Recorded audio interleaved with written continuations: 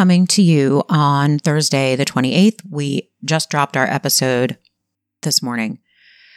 And I had some thoughts, and I thought they were important enough that I wanted to do a little addendum to this week's podcast. When we were talking about Mad Men through the vehicle of a blog, we weren't even doing Monday morning recaps. That started much later. It was pre-recap culture. And so we could take a topic and just blow it out in one individual post. And it was limitless, right? That's why we did it. There was limitless things to talk about. You could take any analysis, any particular theme. You could do a close-up of a character. You could do a detail on a costume. You could really examine anything you wanted, anything that warranted such analysis. So doing a weekly episode-by-episode podcast, we don't have that luxury. And we do our best to include everything we think is relevant, and it is freaking Herculean, to be honest. And we always miss things. And sometimes even in the things we do talk about, we have these little conk ourselves in the head moments afterwards. But this felt important enough to bring to you, our listeners. When Jean grabbed Betty at that breakfast, there was a great deal of contemporaneous discussion on our blog as to, was there or wasn't there a backstory of sexual abuse? Had Jean molested Betty? I don't remember which camp I originally fell into. I was so freaked out by it. And that's the thing. That's why I'm talking about it, because we had a lot, we really examined it. We would get hundreds of comments, and there was so much interaction. It was very, very interactive. And so it was a great deal of discussion and examination and debate about this. And eventually we fell on the side of that it didn't happen. Believe me, we had people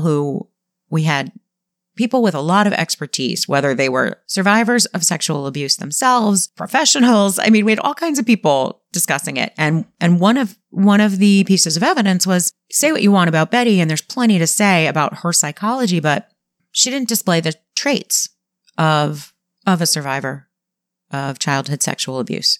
But it was really upsetting. It was really upsetting to see this. It was really upsetting to consider this. And as I did mention on the podcast, even without a history, it was a new molestation, even though you have to mentally separate yourself the way that Dan discussed of this is not the same person, but she has no mastery of that. This is a brand new situation for her. This is still her father in her mind. So it was really upsetting. And as I said, Don's touch, while unwelcomed because Don doesn't feel like a comfort to her right now, it's also, nobody, get your hands off me, anybody, after that happened. So the reason I'm doing this is because Dan and I presented it to you, the listeners, as nope, all wrapped up. We know that that's not what happened.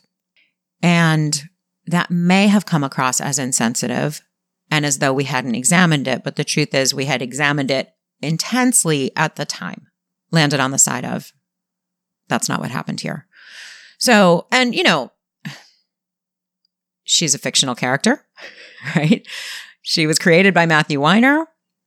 I believe that he had said he was upset that people would think that. Listen, he's his own person. There were women in that writer's room, but he was the chief. This was probably his call. This was his character.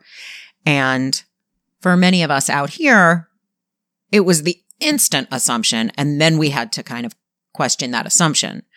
So if Matt didn't know that that's where we were going to go, all right, well, he missed that, but that's where so many people went. So I'm just here because you may have gone there, and I didn't want you to feel dismissed. We've examined it. We don't think that's what happened. And it wasn't fun to watch that piece.